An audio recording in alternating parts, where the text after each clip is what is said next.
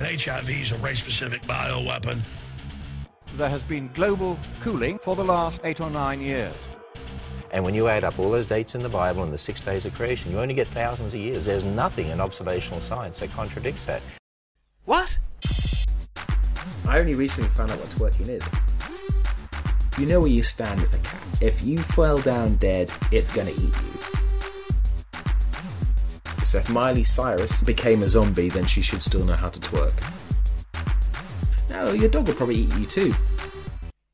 Hello heathens, you're listening to The Science of Sarcasm, a podcast where we examine the worst examples of bad science in politics, pop culture and the media. Every episode brings you a new guest from the world of science and education to discuss their work and share their pet pseudoscientific peeves.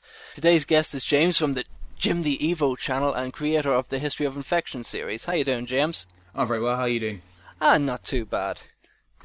So tonight we are going to be talking all things zombies. Yeah, we are, yes.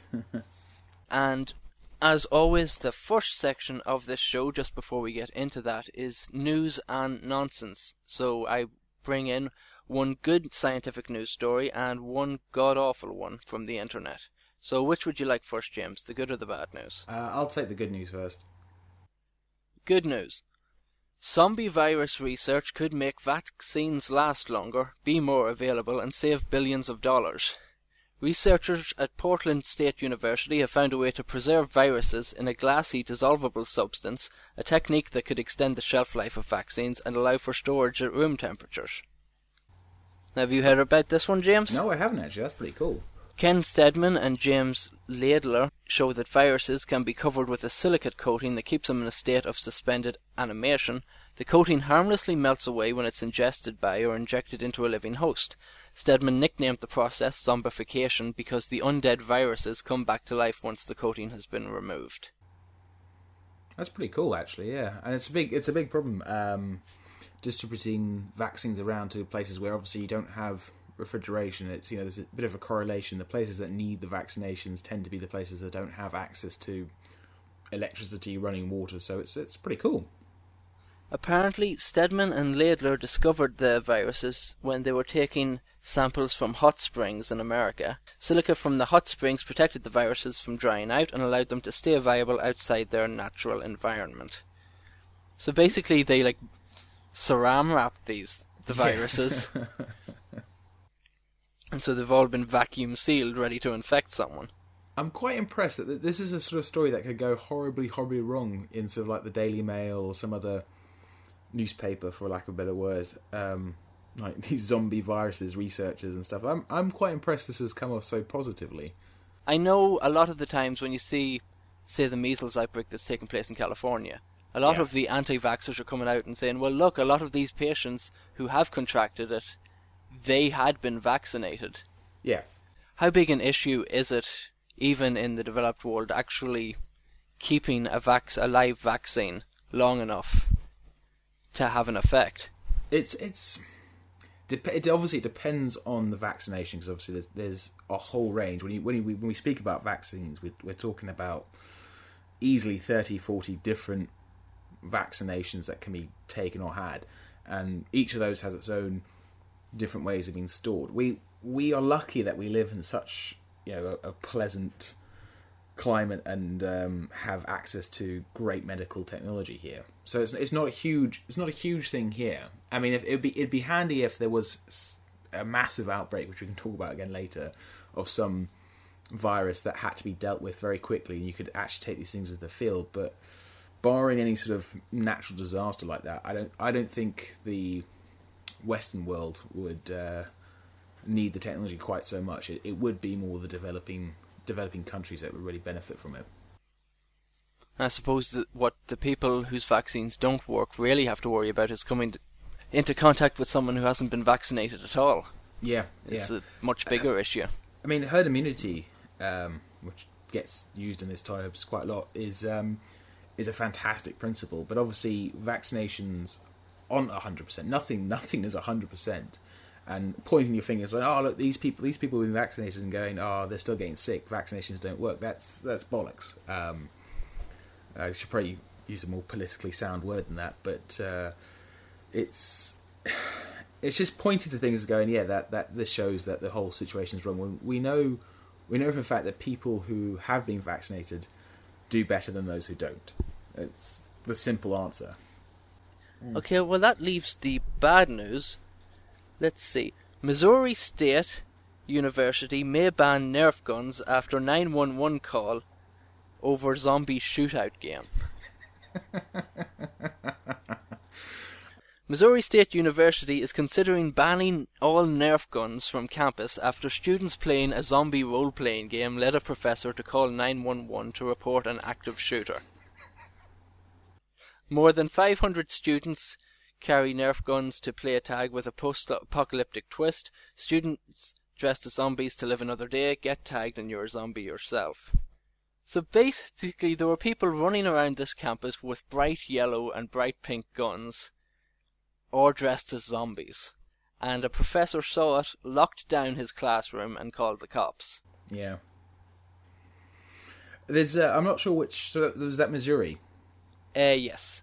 I'm not sure if it's Missouri or another university, but they have like a campus-wide, and obviously if you in the UK, campuses in the UK tend to be a bit smaller, but American campuses can be ginormous, easily the size of an English town with hundreds of thousands of students. And there's one university, the name escapes me now, that has this massive zombie warfare that go on for days and days and days, and they use Nerf guns and Nerf swords to fight off the zombie horde. I've always wanted to go along and play with one of these, but the idea, it's not really zombie related, it's more gun control related. The fact that that is an issue, that the fact that, there's someone who might have a gun on campus, is just, I quite liked your last podcast with Aaron Raron when he said, I don't want someone else's stupidity to stop me from owning a gun. I fully like that. That's actually quite a good argument. I like that as an argument. But if you live in a culture where someone carrying a toy Nerf gun can spark, an entire well-meaning, fun game to be completely ruined by jittery professors, it seems to be there's something wrong with the culture there. Yeah, I think I need to point out that it says in the article people participating in this thing are banned from altering their gun or painting it to look like a real gun. So it has to be the original bright day-glow colours that a Nerf gun comes in. The yellow and blue sort of high-vis colours. Yeah. This week's News and Nonsense was brought to you by bacteria. Did you know there's over 1 pound of bacteria in you right now? You're never alone when you have bacteria. Okay, so now it is time to take our audience questions. I'm going to take these in order as they appeared on the YouTube comments section. The first one is from Valerie Tozer. Can alien zombie-like species really happen? Life elsewhere in space could be vast, but not many talk about us bringing something back to Earth. What's the danger about exploring other worlds? I think that's basically, are humans in danger of some xenopathogens if we ever decide to travel off-world? It's a very good question. My initial answer would be no. And this I'd hate to be proved wrong about this, but most pathogens are highly adapted to their host. So this is the reason why, say, vets don't wear masks when they operate. The chance of your dog or your little kitten getting a human pathogen or vice versa is quite low, because the pathogens that infect us and the pathogens that infect them have evolved to infect them and infect us. Our immune systems are different, our cells are different. So the same argument can be applied to extraterrestrial pathogens. Something that might kill, let's say, a Martian wouldn't necessarily even be able to get inside our cells. It's not just a case of, I can attack this cell because it's a cell. It uses specific products to get inside and cause damage, or get inside and not cause damage. This being said, a lot of the most horrible diseases we know of, things like Ebola, they make us sick because we're not adapted to them. They're not adapted to maximize their fitness within us. They basically infect us by mistake. But I think the gulf between alien life and human diseases and alien diseases would just be too big to cause us to get infected. That being said, if it's a massive sort of actual physical size parasite, then we should probably be scared. What about something non-specific, like we went in, like on Prometheus, where they all take off their helmets? Yeah. What would happen, say, if there was some kind of fungal spore in the air, and it wasn't very picky? All it wanted was somewhere warm, somewhere wet, and with lots of material to build off of. That would probably work if it wasn't particularly picky about what it was doing. If it was not infecting the cells or using the cells in some way, like if it was just growing on the surface and degrading tissue beneath, that could probably work. Prometheus is a bit of a bad example because that doesn't work in this case because they engineered human life, so they're on the same. Right. They're on the same evolutionary trajectory, so there is more of a possibility in Prometheus. Because all those 10-foot tall albino dudes were genetically human. They're genetically identical to humans, yeah. Okay. Next question. I'm not sure if you'll know the answer to this one. It's from Beautiful Booties of America. Nice. Do zombies know how to twerk? I only recently found out what twerking is. I'm woefully sheltered from popular culture. Yes, if they knew how to twerk when they were non-zombie, then I'd say they still do. So if Miley Cyrus, name drop, became a zombie, then she should still know how to twerk, depending on your folklore of what a zombie is. Okay. Although I would have doubted they just lacked the motor function, although I suppose it depends on if it's one of the new running zombies or a shambling zombie. Well, they kind of are twerking, I suppose, if my understanding of what twerking is. I think it looks more like a really bad Harlem Shake. Yes, yeah. Just disturbing. Official Order of Illuminati Gunru 666. Okay, first of all, can you come up with a longer name, please? Are zombies evil? Off the top of my head, no. It's like asking, is a lion evil? It doesn't do what it does for the fact it knows that there's a difference between its positive actions and its negative actions. You can't be evil without, in some way, comprehending what you're doing is negative, in my opinion. Like a cancer could be talked about as being evil and horrible, but it's actually not evil. It doesn't have the ability to comprehend what it's doing is hurting something. That's when something becomes evil, when it knows its actions will negatively affect it, and it does those actions for the sake of negatively affecting something. Okay, next question. Pucho616, I think it is.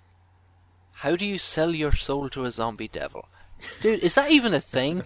I don't know. I would guess give it brains. Yeah. It seems to be the one thing they're interested in. I suppose you have to sign the agreement in CSF fluid, like the spinal fluid, as opposed to blood. And anyway, I don't think we can do that, because I was looking through Google's terms of service, and it appears I've already given them mine. I think Apple or Google are going to have to fight over for mine. Yeah, their end-user agreements are ridiculous.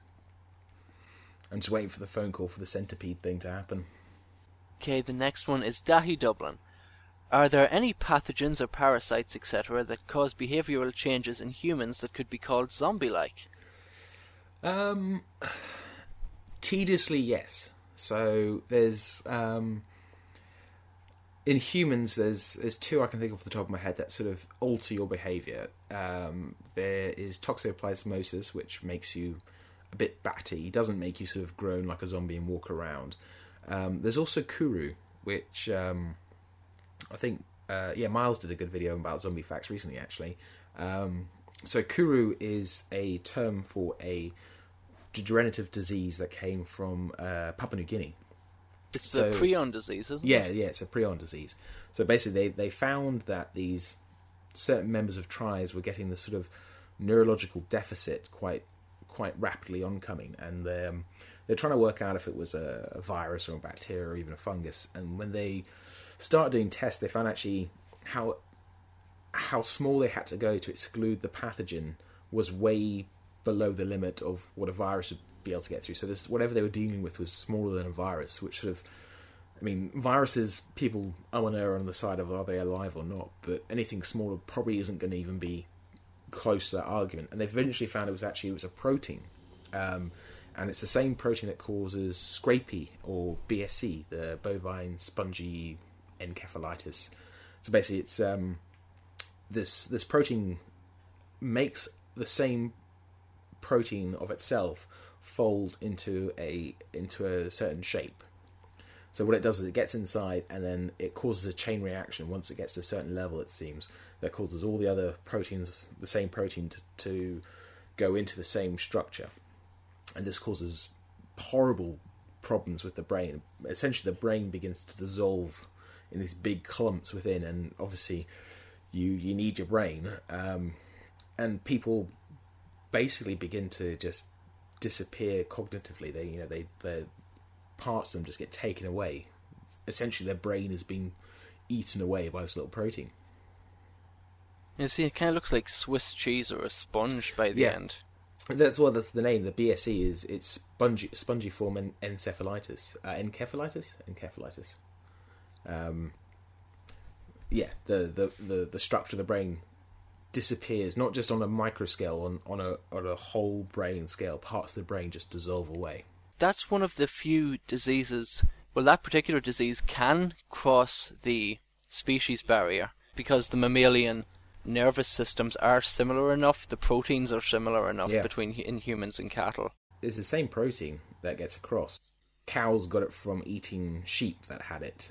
Humans can get it from eating other humans or eating cow material, sheep material that has it. There's also elk and deer that have it as well. I think we should point out that the cows weren't actually running down sheep in the fields and massacring them. This was something they were forced to eat in the actual meal.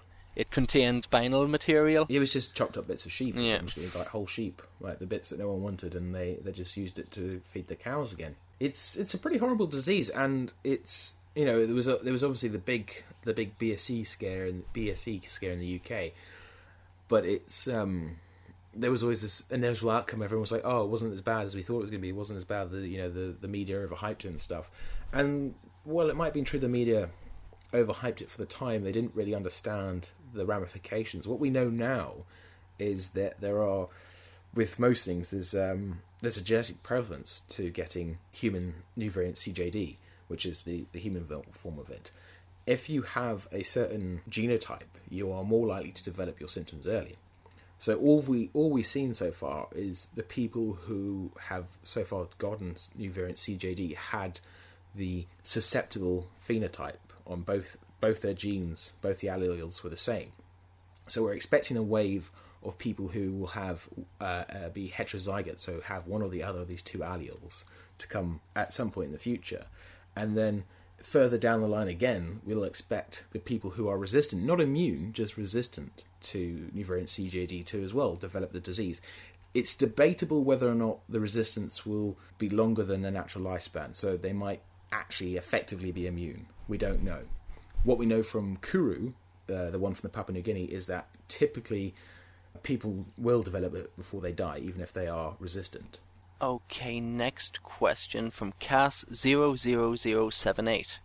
Does becoming a zombie morph your teeth into snake-like syringe fangs or something? What is necessary for a 100% transmission rate through human bites? That's a really good question. So nothing works at 100%, it seems. Probably the most transmissible disease, rabies, doesn't seem to actually have a 100% success rate. It's got a very high success rate. If you get bitten by a rabid dog, you should seek treatment. Your chances are 95% to 99% having it. For a human bite to pass on a zombie-causing virus, let's say, the mouth would have to be completely full of viable viruses. It's really just a numbers game, I think, more than anything.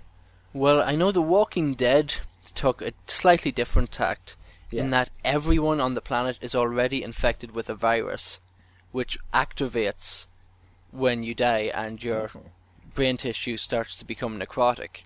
Everyone who dies of anything becomes a zombie in that. And when the zombie bites you, what it's basically doing is giving you septicemia it's got all this bacteria in its mouth from the decaying tissue. And so when it bites you, you get blood poisoning and you die from it, and then the virus, which is already there, activates. Yeah. I see. So basically, if you could survive that zombie outcome by just having lots of antibiotics, Well, I know in one or giving out case, Listerine. in one case they did it by amputating a bitten limb, and it worked. I know there's actually, do you know the Komodo dragon? Yeah. It actually hunts like that. It's So an this- ambush predator. This is debatable. Is it? I So- thought this was. Yeah, I thought it was science with a capital S. I thought this for a long time as well. And I spoke to someone who was a Komodo dragon expert at a conference a few years ago, and he was saying, I think I spoke to someone else recently about this before I forget their name. They were saying basically that it's not necessarily that it's they're causing septicemia. There's also, they do have I'm going to make a mistake. It's either a toxin or a poison. One or the other. They have in their bite as well. So they are actually poisoning the prey, not just on the case of getting septicemia. There's a really interesting thing though as well about it, because the reason I was talking to this guy, because he was looking at how they hunt and who gets to eat what's killed, because obviously it takes several days for some of the bigger animals to drop dead. So the Komodo dragons have to sort of track their prey for so long, there's a chance they might lose them. And if all the Komodo dragons on the island just bite whatever goes past them and then something eventually will die in front of them, it doesn't matter. But if there's competition for the kills, then interesting things can start happening where you start biting your prey and then parts of your kin will do the hunt, and it seems there could be all these sort of really interesting interplays going off. But the septicemia thing isn't wrong, it's just not the only thing in play. Okay, didn't know that. Next question. How is it that zombie movies and television shows are so popular? All of them seem 100% impossible. The Walking Dead series claims that sight, hearing and motor skills remain in a body with a stopped heart or while buried or submerged without food or water, or even without a body. How can so many viewers pretend this is possible in order to get into the series? That's a bit of a terrible question. It's like, how can these people have fun? I don't think at any point The Walking Dead's going, this is a definite scientific outcome of what's going to happen if this virus infects us. It's just fantasy. It's like asking, how can people watch Star Trek when they travel faster than the speed of light? Yeah, but this isn't like, say, Prometheus. Prometheus pretended to be doing science. Yeah. Whereas The Walking Dead, it's a zombie movie. Yeah. Oh, I don't know. It's like, I don't even expect that much science from Doctor Who anymore. I've just resigned myself to it. At some point, they're just having fun. Yeah, I mean, if the reason people enjoy it is because it's not normal. If you were to just sort of film normal people and put it on TV... Oh, no, they did that. It's called Big Brother. Did you ever see Dead Set? No, I missed that. I honestly don't watch that much TV, so it's... For those who don't know, Dead Set, I think it was a mini-series, where basically the Big Brother house was the last place where anyone was alive in a zombie apocalypse. And so you had all these complete idiots trying to survive while surrounded by thousands of undead corpses. Was it written by Charlie Brooker, wasn't it? I think it was, yes. Yeah, I really should watch that at some point. I think it's on Netflix. Next question is from Yanto58. Do zombies attack other zombies? Because if everyone has been converted, what would they eat? Do zombies have infinite life, or will there come a time when they die? This kind of goes back to the other question. It depends on your zombie folklore. I mean, for 28 days, the zombies eventually starve to death because they need to eat stuff. I would say if they're using energy, they'd have to take energy in, so eventually they would starve to death. Zombies attacking other zombies is one thing I've always thought about. Why would a zombie stop attacking each other? There could be something to do with pheromones, which is a terrible explanation, but it could happen.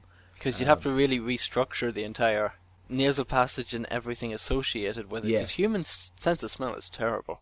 When people start talking about human pheromones, as far as I know, there's never ever been any definitive proof that humans actually use pheromones for anything.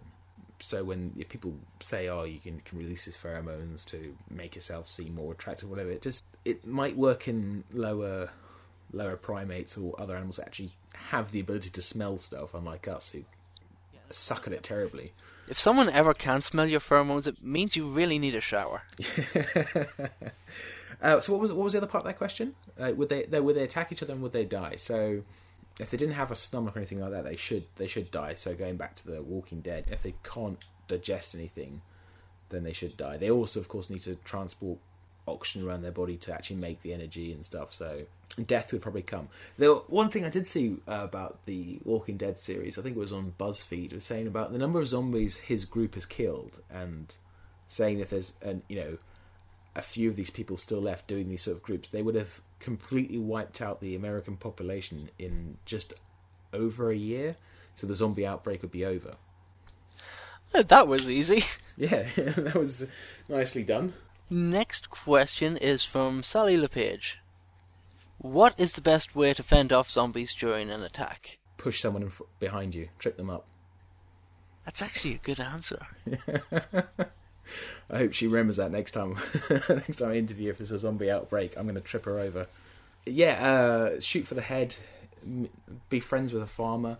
I think it's sort of a 12-year-old boy's fantasy thing when you sort of sit in school not paying attention, like, how would I survive a zombie outbreak? I think what I would do is not be in my house where I am at the moment, because it's sort of very easy to break into. I'd go to a high-rise building, like they did in 28 Days Later, actually. A high-rise building with one entrance and loads of space upstairs. Barricade yourself off, I guess. And wear riot gear if it's available. Yeah, that's definitely. One thing in The Walking Dead. They're all walking around in t-shirts, and it's like, for God's sake, cover up. Get some biker leathers or something on, something that you'd really have to chew through. Something thick, at least. Yeah. Next one is not a question. It's from Miles Power. Look at his cold dead eyes. It's was that when I filmed the video, wasn't it? Yeah. Yeah.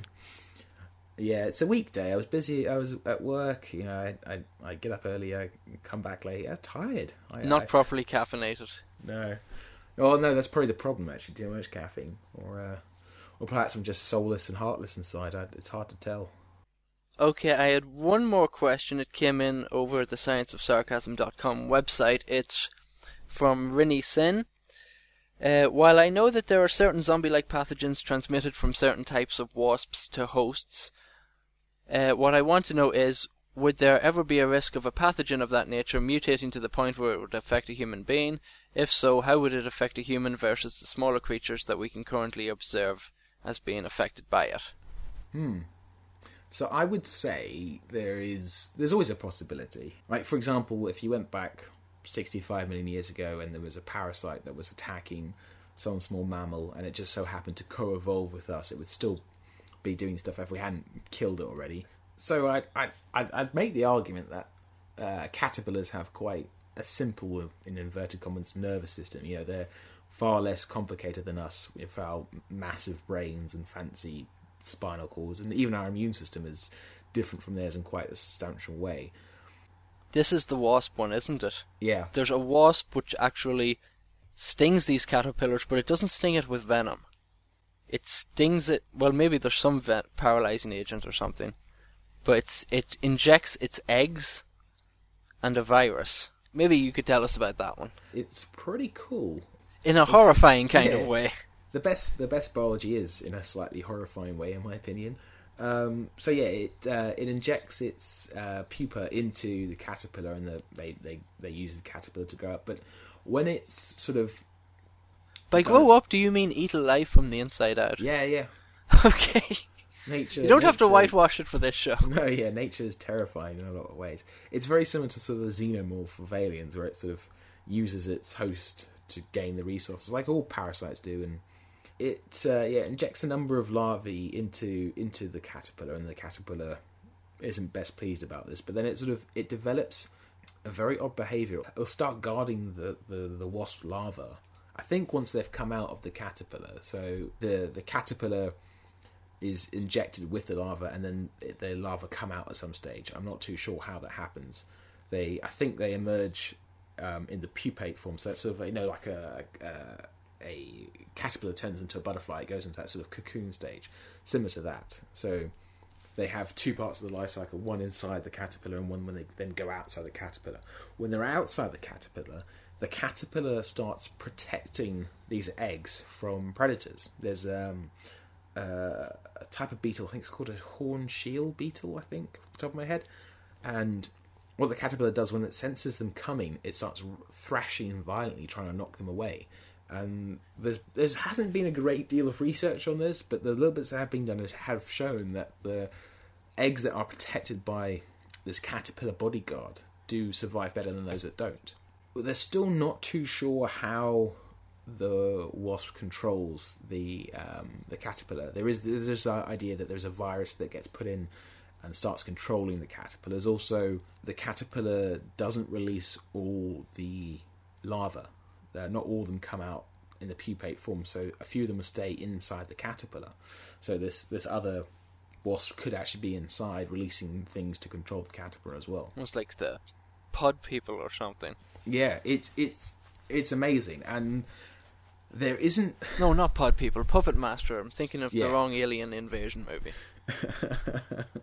There isn't a huge difference in life between us and caterpillars. There is a big gulf. It wouldn't all of a sudden come and a wasp wouldn't stab you and then you'd start thrashing around. That wouldn't happen. But over the course of many millennia and millions of years, evolution could see fit to do anything. Well, now that we're talking about the mind-controlling aspect of this, can we go back to one we mentioned earlier, which was toxoplasmosis?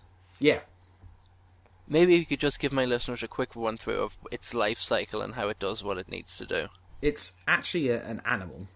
It's not a bacteria or a virus. It's a parasitic animal. It's called Toxoplasmosis gondii. It's probably best two things known about it, or maybe best three things known about it, is that up to a third of the world's population are probably infected. Lovely. Yeah, and I mean, it just depends where you are in the world.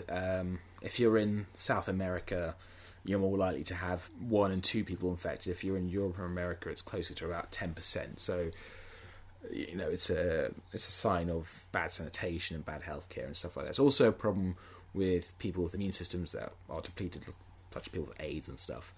But its other big thing is the fact that its definitive host is the common household cat.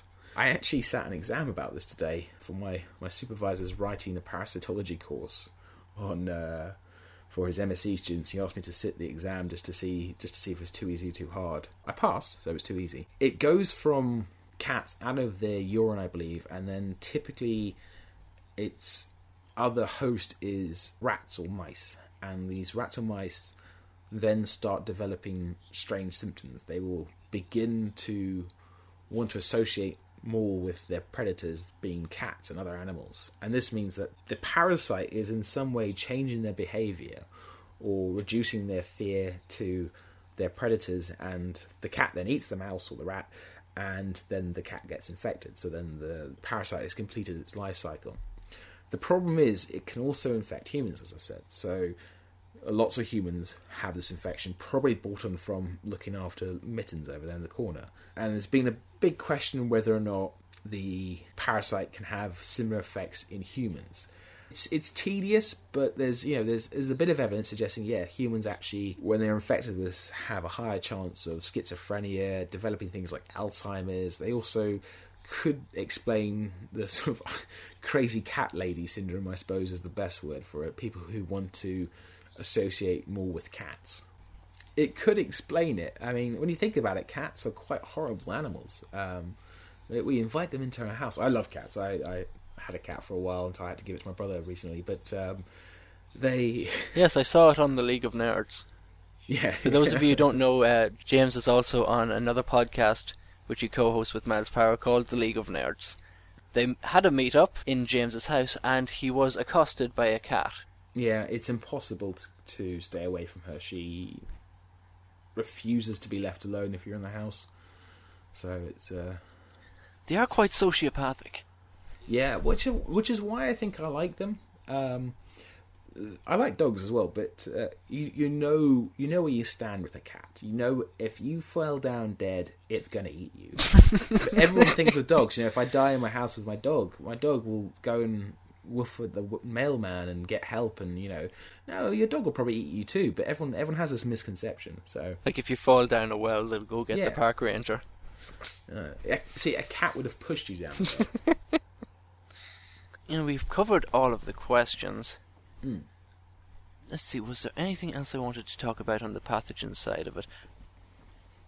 Aside from the Kuru and toxoplasmosis, is syphilis one? It's been known to have neurological symptoms. Yes, syphilis can drive you crazy.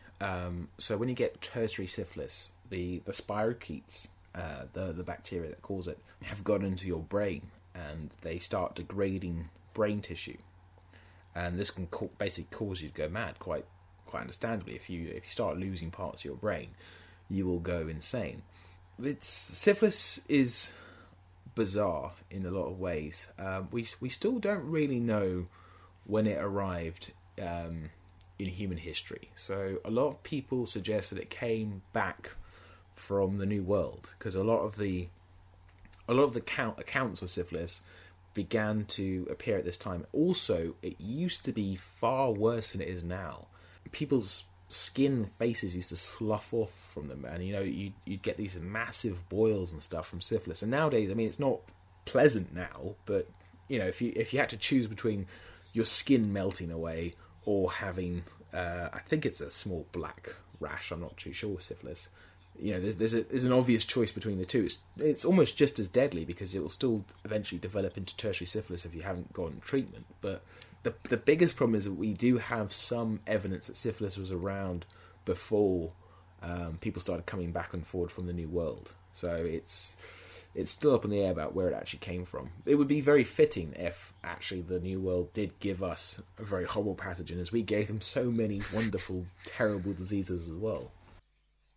There's still not really an even trade. I think we brought a few more.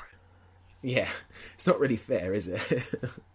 Other mind-altering pathogens. Now, there's a very interesting body of work going on at the moment, looking at the human microbiota. So this is all the different bacteria and stuff you have living inside you, helping you basically survive. Because if you were completely sterile of any kind of bacteria or anything, you would die quite quickly, because you need bacteria to do all sorts of different things for your body.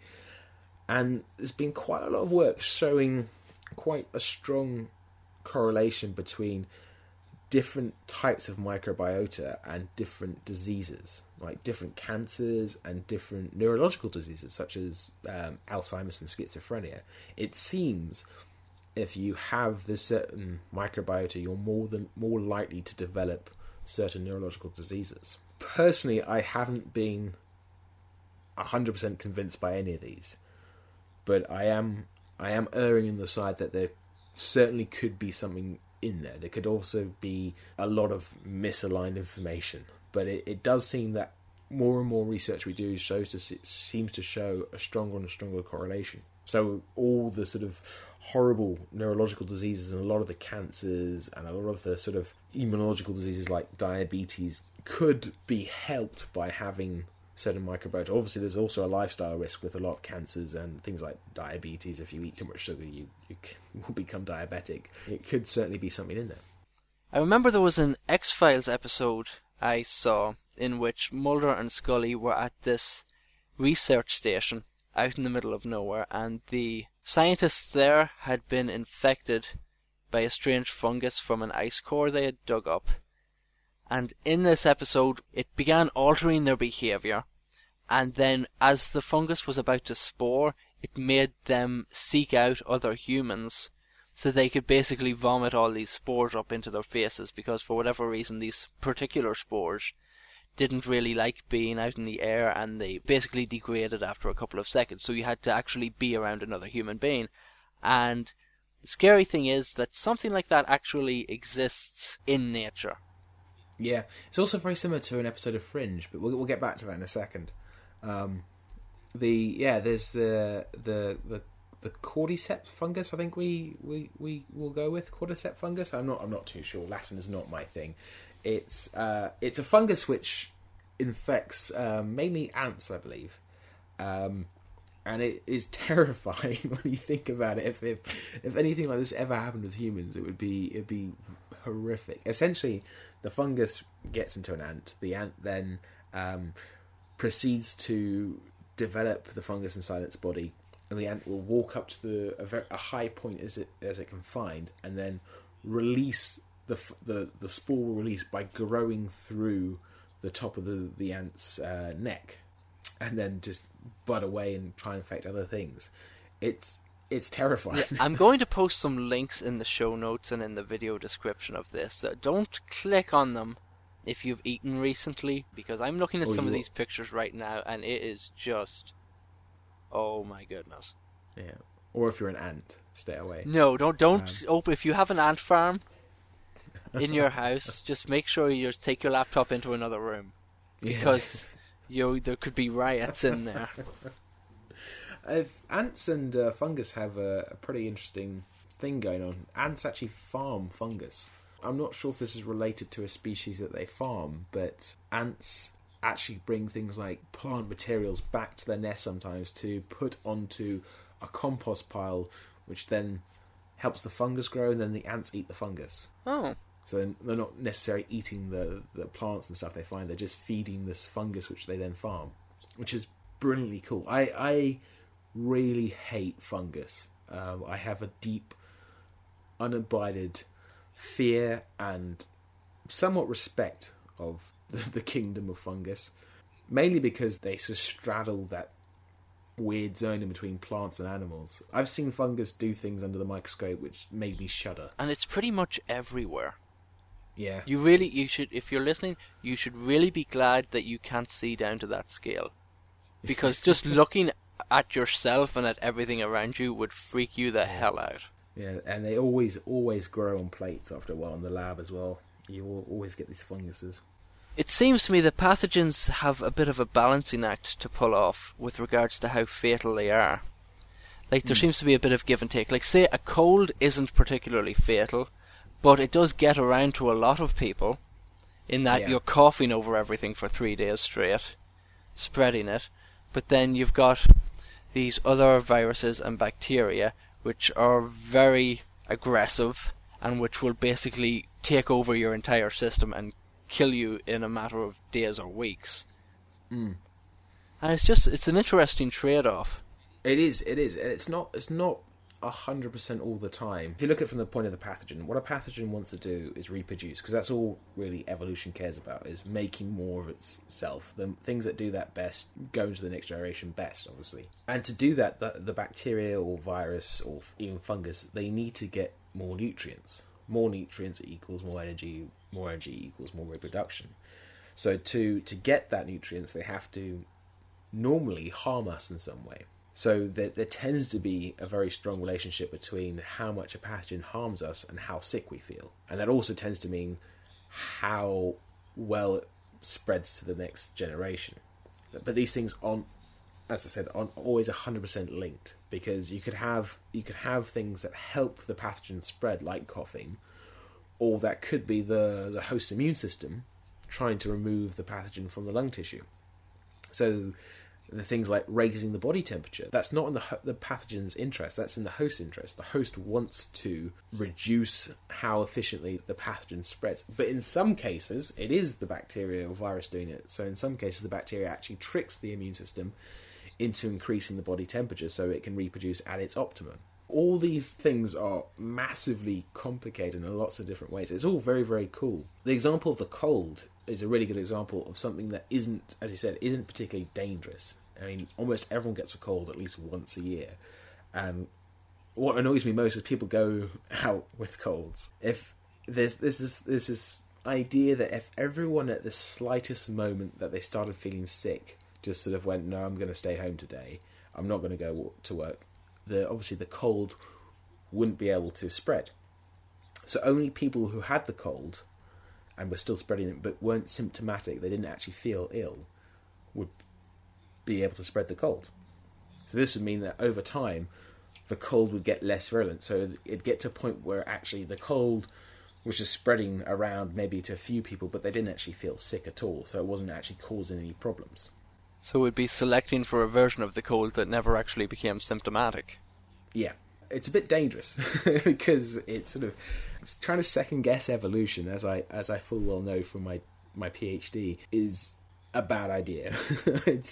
I think Michael Crichton said it best, that life finds a way. It's difficult. The idea isn't ridiculous, in the least. So okay, just finally before we get off this, there's another class of pathogens the opportunistic ones. They're basically like the chavs of the disease world, where they won't do anything by themselves, but when there's a gang of them and you're already vulnerable, they'll come in and kick you when you're down. Yeah. I was doing a basic biology lab a few years ago. I was in like an intro to microbiology, where you had to culture some nasal swabs for Staphylococcus. And most of the time, it's in there. Those of you listening, you have it up your nose right now. It's nothing to worry about. Unless you're sick with something else. Yeah. In which case it causes staph infections. Now, we cultured them, and then we did the basic, antibiotic resistance test, where you take these little tabs that have been soaked in various antibiotics, and you put them onto the different parts of the culture, and everyone's was penicillin resistant, because penicillin's been around so long it's had plenty of time to adapt. But one person had a methicillin resistant version. So it was actually the MRSA that everyone lost their shit over about 5 years ago in the UK. That's actually quite a low number for people to have. It depends how many people you did, but I mean, I'd expect 1 in 4 people to have MRSA up their nose, because it's spread that much. I mean, I don't know, maybe it was 10 years ago probably or not, where you were doing them intro to micro, so it'd probably been less back then, but it's not that unusual to find it in someone's nose. I remember when that MRSA scare first came out, like it was in the tabloids every couple of weeks. Yeah. And I don't know, I think it was in Ben Goldacre's book Bad Science. He looked back at it, and when one person was actually researching a story on all the stories themselves and the way it was handled, they were talking to one of the journalists, and she had said, oh yeah, we always sent our samples that our undercover people took from the hospitals to this one guy, because he always gave positive results, he always found something. And so they went to see this person, and it turned out it was some guy who didn't have any real credentials, working out of a kitchen sink set up in his garden shed, who had been doing all these cultures and saying that he was finding MRSA, and causing the entire national media to just freak out. Lose their shit about it, essentially, yeah. And it was all just down to one guy in his garden shed. He wasn't being malicious, he just didn't know any better. No, he had no idea what he was doing. I think, didn't he, not to take down the tone of the story, didn't he commit suicide as well afterwards? I'm not sure, I hadn't heard that. I think he did. Now you've made me feel bad. I'm not sure if it's related to the fact that this came out or something else was going on, but I'm pretty sure he he didn't necessarily commit suicide. He drove into a tree essentially, and it was sort of like it wouldn't have happened unless something else is wrong. There was no reason for him to crash his car. But yeah, it's so MRSA. It is a problem. It got blown out of proportion by the media. For example, Clostridia difficile, the C. diff bacteria, it's related to the thing that gives you like botulism poisoning, and they used to make Botox from.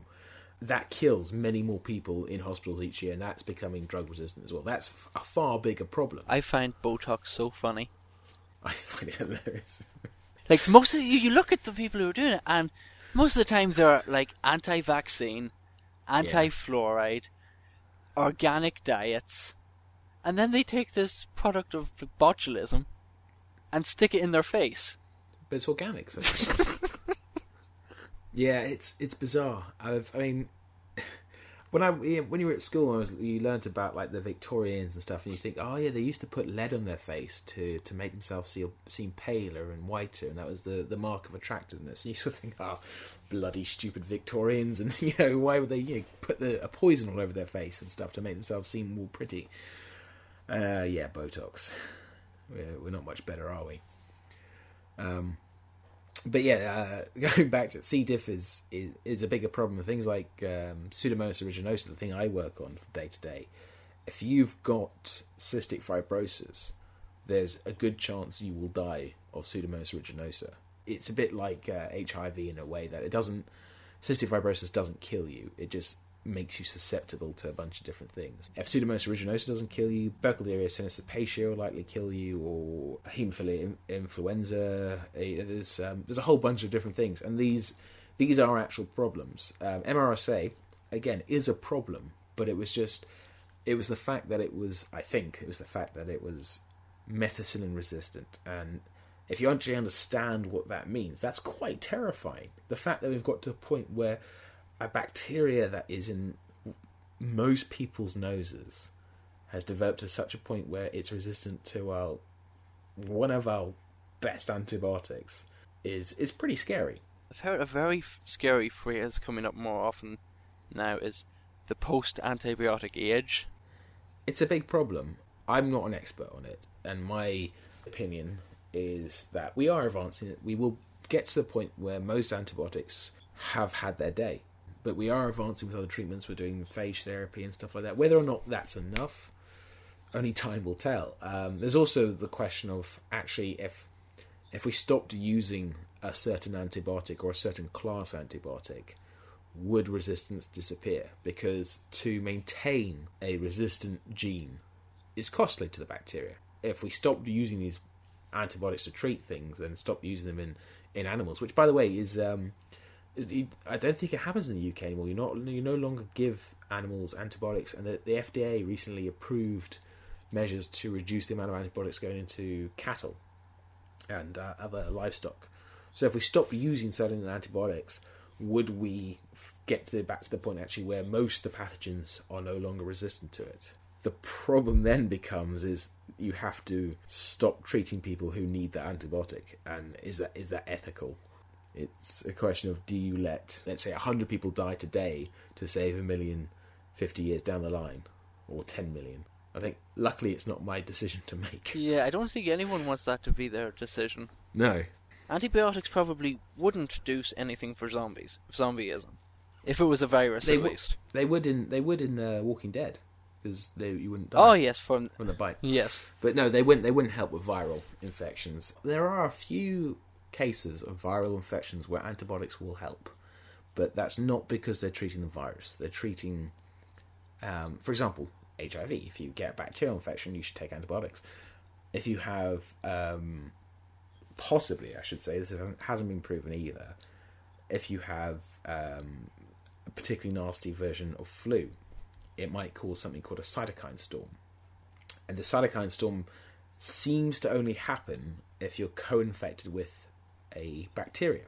So if you take the antibiotics to treat the bacterial infection, you won't get the cytokine storm. You'll still have the flu, but you won't die from a cytokine storm.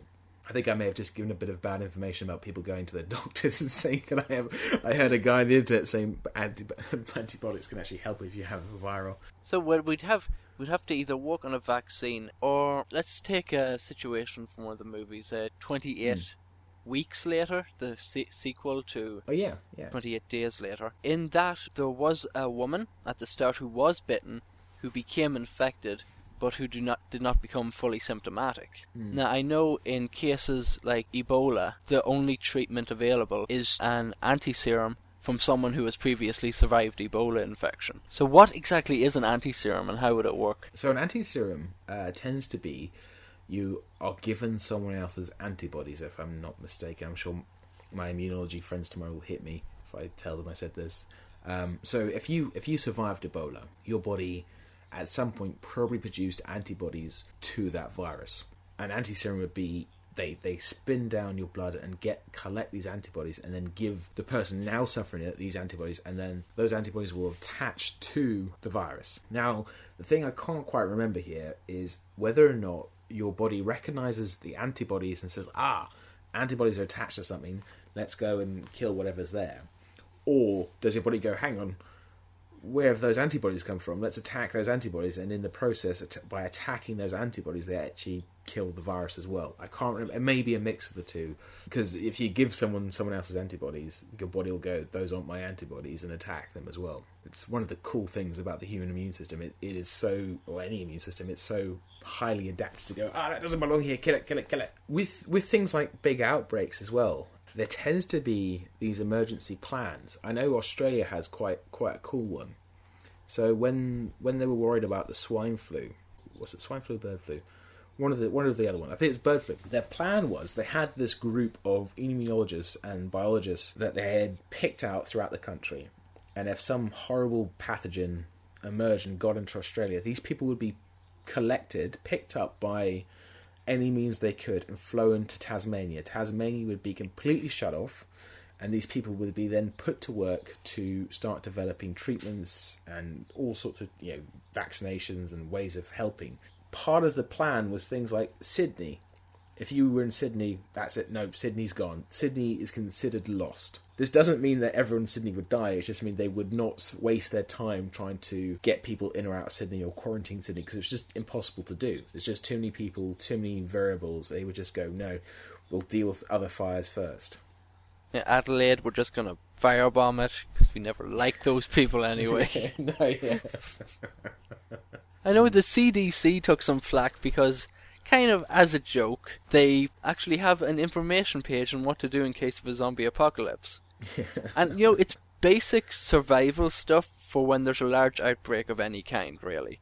When you peel back the pop culture stuff, it's basic stuff like clean water, lots of supplies, don't go outside unless you need to, try to avoid crowded places. Yeah. But, how would a zombie virus actually propagate in a zombie apocalypse? Because you would think with the slow zombies, it would actually be pretty difficult, because they're so slow, and it would be fairly easy to see it coming, and it has to be done through direct physical contact. I think it'd have to get to a certain threshold of numbers. Once you get enough zombies trying to kill someone, then they'd eventually start spreading it. But if it was, if it's like the 28 days later thing, where it's an instant change into a zombie, that's probably actually going to be worse for the zombie pathogen, because all of a sudden everyone's like, oh crap, it's a zombie, run away.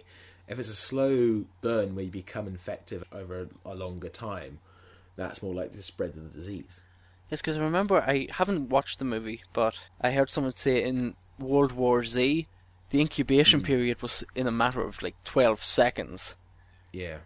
And it would just flare up, burn through an entire city, but it wouldn't really get out. Because when you look at things like SARS and that, those are spread mainly through air travel. You can see them hop continents via air passengers who contract it, and they don't become symptomatic until 4 or 5 days later when they're back home. But if it was an incubation period of seconds, well, you'd never get past airport security. No, this is it. You'd be ill, drunk on the floor too quickly, so they notice you quick enough. It's the perfect zombie virus or pathogen would have a slow incubation step where you become infective, would be airborne, and probably mimic something like the common cold. So next time you're on the bus and you see someone sneezing, just think they could be starting off a zombie apocalypse. But having to bite someone to spread the disease is actually quite an ineffective way of spreading it. We know this from rabies. Like, if rabies is spread by biting, zombie outbreaks wouldn't occur that quickly. It wouldn't occur at all, almost, because there'd be a population that you could say, that's a rabid person or a rabid dog, and you go, okay, well, we should stay away from there or tie them up, and all sorts of things. The only way rabies actually exists is because it lives in things like bats, which don't die from it. They can just spread it from population to population. It has a natural reservoir that doesn't die from the infection. Well, rabies has one good point and one incredibly bad point. The bad point, I think, is that once you become symptomatic, that's basically it. I don't think that... I'm taking this, I think, from a SciShow video, so if I'm wrong, blame Hank Green. Hank Green. But no, I know he had said, and I didn't confirm, and I've got a feeling you're about to give out to me, that it had a 100% kill rate once you became symptomatic. No, it doesn't. Okay. Damn you, Hank Green. Yeah. You have misled me for the last time, sir. So let's say you had 1 million people who had been infected with rabies. We know of at least 4 who have survived. The first person we know is a girl called Jenna Geese, who, when she was walking home one day from church, she came across a bat that she thought was injured, and she picked it up, and the bat bit her, and she obviously let it go, and the bat went away. And over the next few days, she started developing symptoms that were sort of flu-like, and they got quite serious. And so her family took her to the hospital, and the hospital said, this doesn't this doesn't quite seem like the flu. So they ran a bunch of tests and came back negative, and then someone decided to test her for rabies. This isn't a very common thing because there's very few actual cases of rabies in the United States. I think something like 30 a year or something.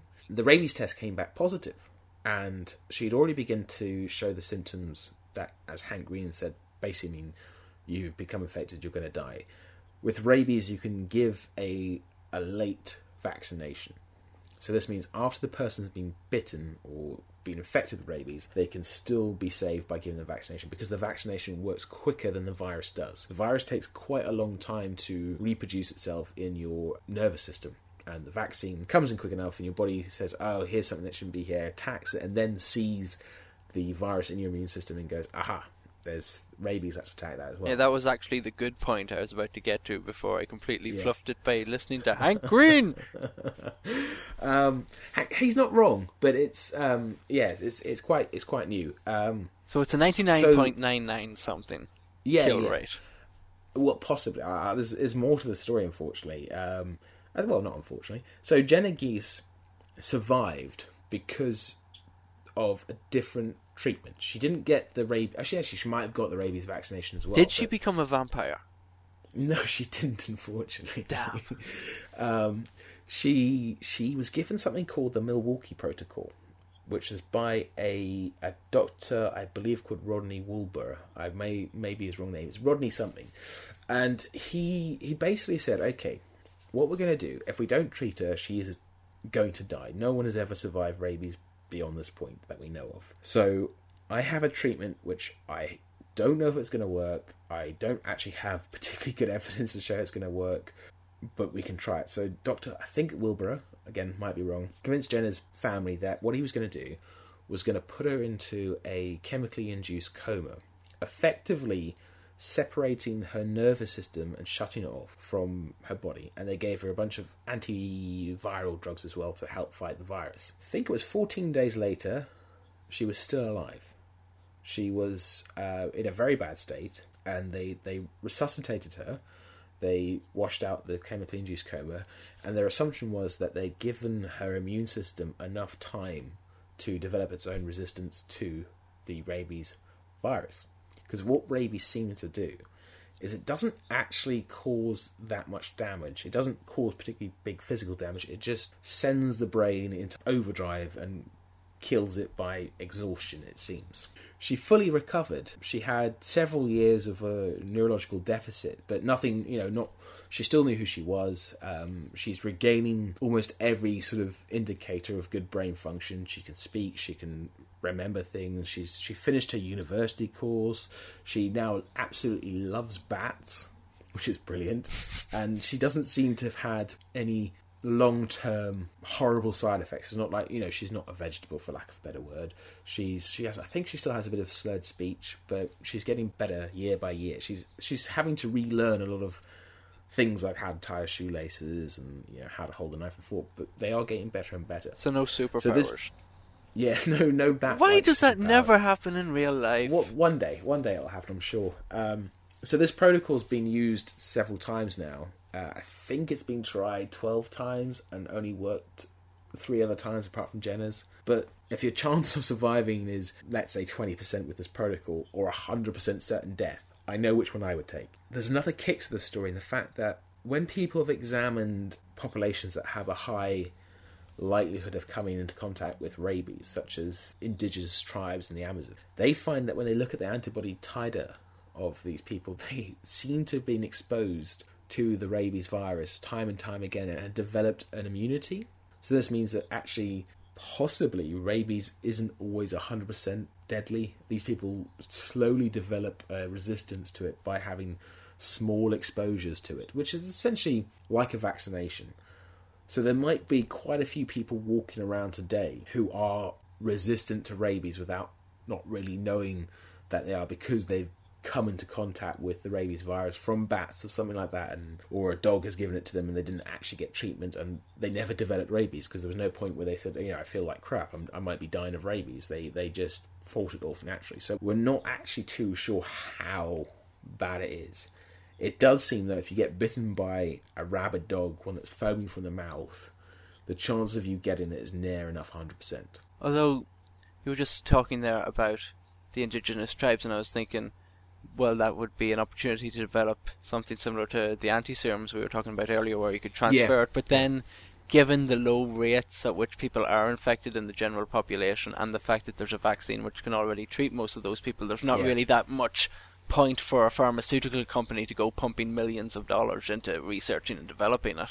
No, I mean, it's one of these really nice things that, as I said, with the vaccine we have. I mean, imagine if we didn't have that vaccine. You know, you get bitten by this dog, and 14 days later, you know you're going to die. That's it. You know, you've got a death. You might as well write out your death certificate then and there. And we are very lucky that it takes so long for itself to reproduce, that we can actually treat it with a vaccination in between. It's why I often think that, you know, as much flack as vaccinations get, they are among the greatest things we've ever developed. Well, I think we've covered just about everything we can for tonight, so it's time to move on to the quiz. Oh dear. Today's Science of Sarcasm quiz is brought to you by the anti-vaccine community, eroding herd immunity and putting infants at unnecessary risk since 1996. The anti-vaccine community, because blogs and peer-reviewed research are basically the same thing. I've got a list of 10 pathogens here. Okay. They are either a virus, a fungus, or a bacterium. Oh, crap. And it's a quick fire round. Okay. Okay, so here they go. Answer as quickly as you can, and I'll tell you what your score is at the end. Okay. Epstein-Barr. Virus. Clostridium difficile. Bacteria. Legionella pneumophila. Bacteria. Parainfluenza. Parainfluenza. I want to say, I'll go bacteria. Cryptococcus neoformans. That's a fungus. Hemorrhagic fever. Virus. Aspergillus fumigatus. Fungus. Haemophilus influenza. Bacteria. Pneumocystis carinii. Fungus. Bordetella pertussis. That's whooping cough, so that's a bacteria. Okay, you got 9 out of 10. Oh, which one did I get wrong? Parainfluenza is a virus. Oh, I wasn't sure because, there's another influenza one that's a bacteria. Well, that's going to be a pretty... See, I'm going to do one of these quizzes from now on for each of my guests in their field of expertise, and you have just set a pretty high bar at 9 out of 10. Do I win a prize after a year? I will Pontiac see. Or Cadillac. I will see what I can do. Because I know Miles is coming on at some point in the next month or so. So you've set a pretty high bar for your co-host to beat. Yeah, good. And as we were discussing, League of Nerds is James's podcast, and that will be linked below, as well as the particular episode which we discussed about the GMOs. But that is just about all we have time for in this episode. But before we go, James, why don't you tell the listeners where they can find more about your work and how they can follow you online? Sure. So there's several ways you can follow me online. There's my YouTube channel, which is Jim the Evo. I do a series on the history of infection where I talk about different bacteria, viruses, all sorts of things, about how they evolved and what impact they've had on society. You can also follow me on Twitter. It's James R. Gurney. There's also the League of Nerds podcast, which I co-host with Miles Power. You can follow that on Twitter. You can also follow that on YouTube. There's also a Facebook page, A History of Infection, where I post things that don't make it into the video sometimes, papers, articles, and it's also probably an easier way to get hold of me than YouTube nowadays. I think that's it. Well, thanks, James, for coming on today, and if you listeners had enjoyed the episode, make sure to rate it, share it, or leave a review. Until next time, this is the Science of Sarcasm.